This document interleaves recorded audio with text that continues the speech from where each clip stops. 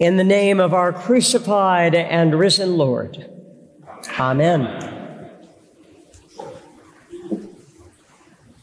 My anxiety about preparing a sermon as I conclude over 26 years as rector, and there were 4 years prior to that as an associate rector and then interim at St. James, my anxiety combined with the flood of coverage about artificial intelligence and chatbots made me wonder what kind of a final sermon that technology might produce.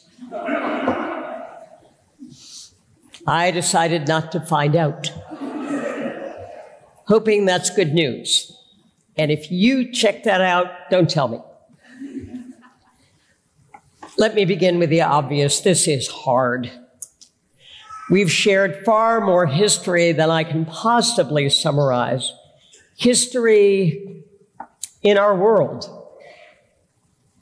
9/11, the war in Iraq, the war in Afghanistan, the tragedy of racism and the repeated deaths of unarmed Black men and women, the 2009 recession, COVID. And then there's our own history together, rebuilding the church and the parish house, launching what was the Lilly Fellowship, and then when we claimed it as our own, the Rockwell Ministry to mentor new clergy, building a ministry to transform our lives, and we hoped theirs as we partnered with people in southern Malawi, in Haiti, and children with a parent in prison. We've celebrated and continue to celebrate same-sex weddings. We've explored our own complicated history with the slave trade. And then, just as a congregation, there have been all the weddings, the funerals, the baptisms, and most special to me, I think, the deep conversations with so many of you about life and about faith. All of it grounded in our worship together week after week at this altar and in the communion of Christ's body and blood.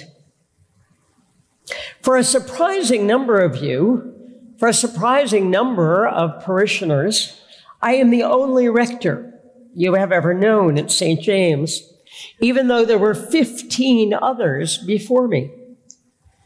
But it's not actually the history that's daunting today.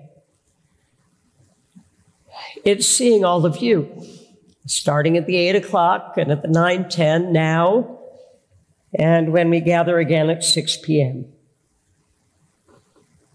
It's seeing all of you. I look out, and I know you. So many of you have let me into your lives. That is the deepest honor imaginable, and has been for me amazing grace. I know for some of you what you have struggled with and wrestle with now, what incredible joys and shattering grief you have known and that you carry with you. I know you. And while I have never been given to lots of self-revelation in sermons, I think the gospel is way more interesting than I am. You also know me. A little bit from sermons, from conversations in the hallways, through forums and meetings and Bible studies, in the hospitals, and in your homes and ours. You celebrated with me. You celebrated with me and Tom when we brought our son Christopher home from Guatemala. You supported us all when Chris struggled with crippling anxiety and depression in his teens. And I'm happy to say that you get to see the happy young man he now is at the party later this month, if you're able to come. You supported me when my beloved mother died right before homecoming in 2004 and knew I needed to be there, not here. There is more than I can possibly summarize, but know that I cherish the memories I have of you, the notes you have written, and above all else, the life we have shared. I will until my very last days. Knowing me, though, as most of you do, you also know I will not leave without preaching the gospel. I do believe the gospel is both more interesting and vastly more important than me or any other preacher. I also happen to think that this particular gospel is exactly right for this day in our lives. And that's true even for those of you who may be new here. Thomas, the featured player in this gospel, is not the doubter he's labeled. I prefer to think of him as an honest skeptic. Show me a New Yorker who doesn't think that's an excellent thing to be. Most of us like to think of ourselves that way. He's demonstrated his skepticism before in the Gospels. He is who he is. Besides, why on earth wouldn't he be skeptical? The other disciples told Thomas an apparently fantastical tale about Jesus walking through a locked door. These are not men anyone would likely trust, certainly not at this point. They all fled, Thomas included, when Jesus was arrested, and they were nowhere to be seen when Jesus was crucified. Now, a week after Jesus' appearance, the one they've talked about, they're still in that same room. The door is not locked, but it's closed. Thanks, guys. I'll have to see for myself. I think we'd be with Thomas.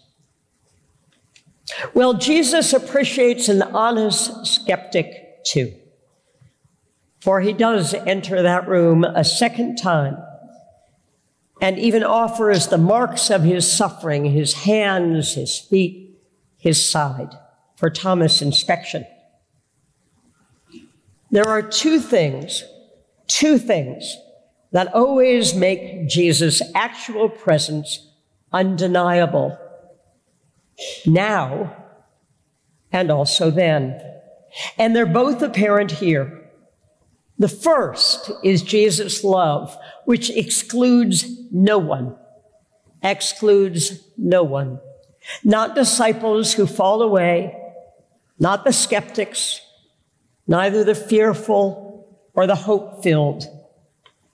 His ministry was about being with those who had little or no reason to hope, going to the outsiders and inviting them in, healing and forgiving the unhealable and the unforgivable.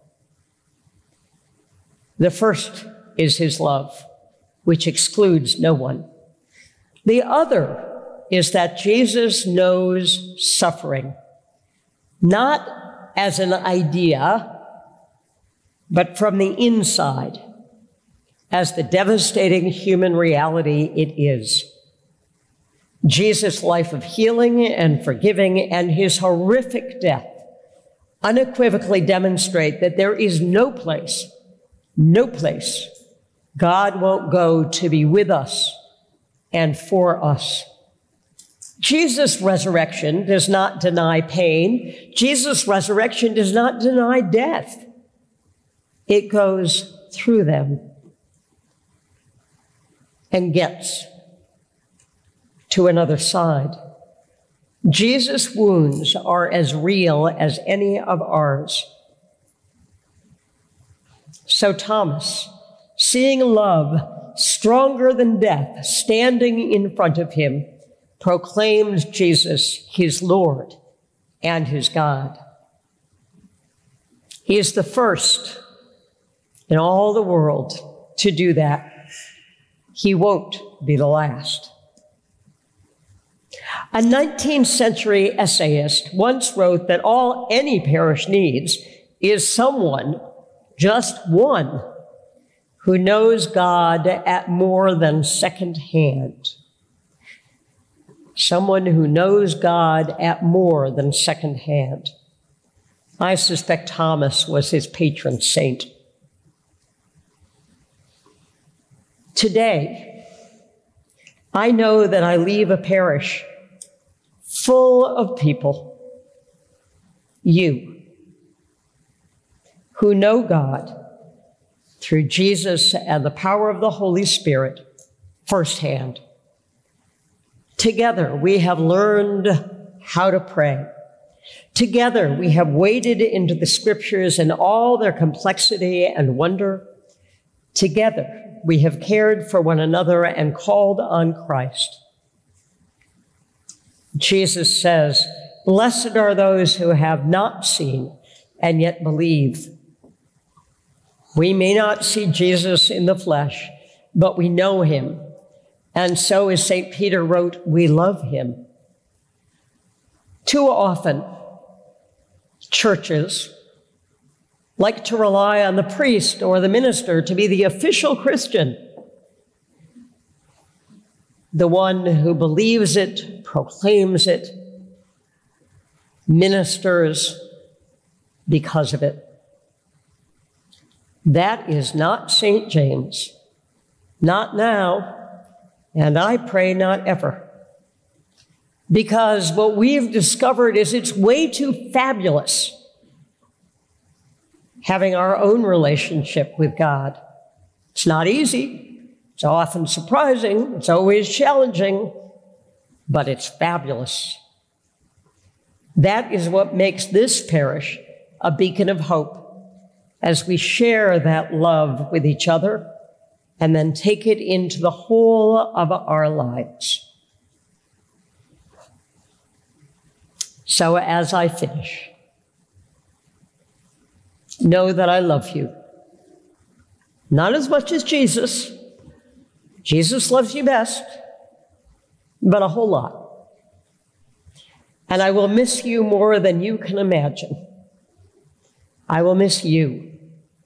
I will miss the music. Oh my, the music. I will miss at other services the noise of kids. And in all of our life, the welcome that we just keep extending to all.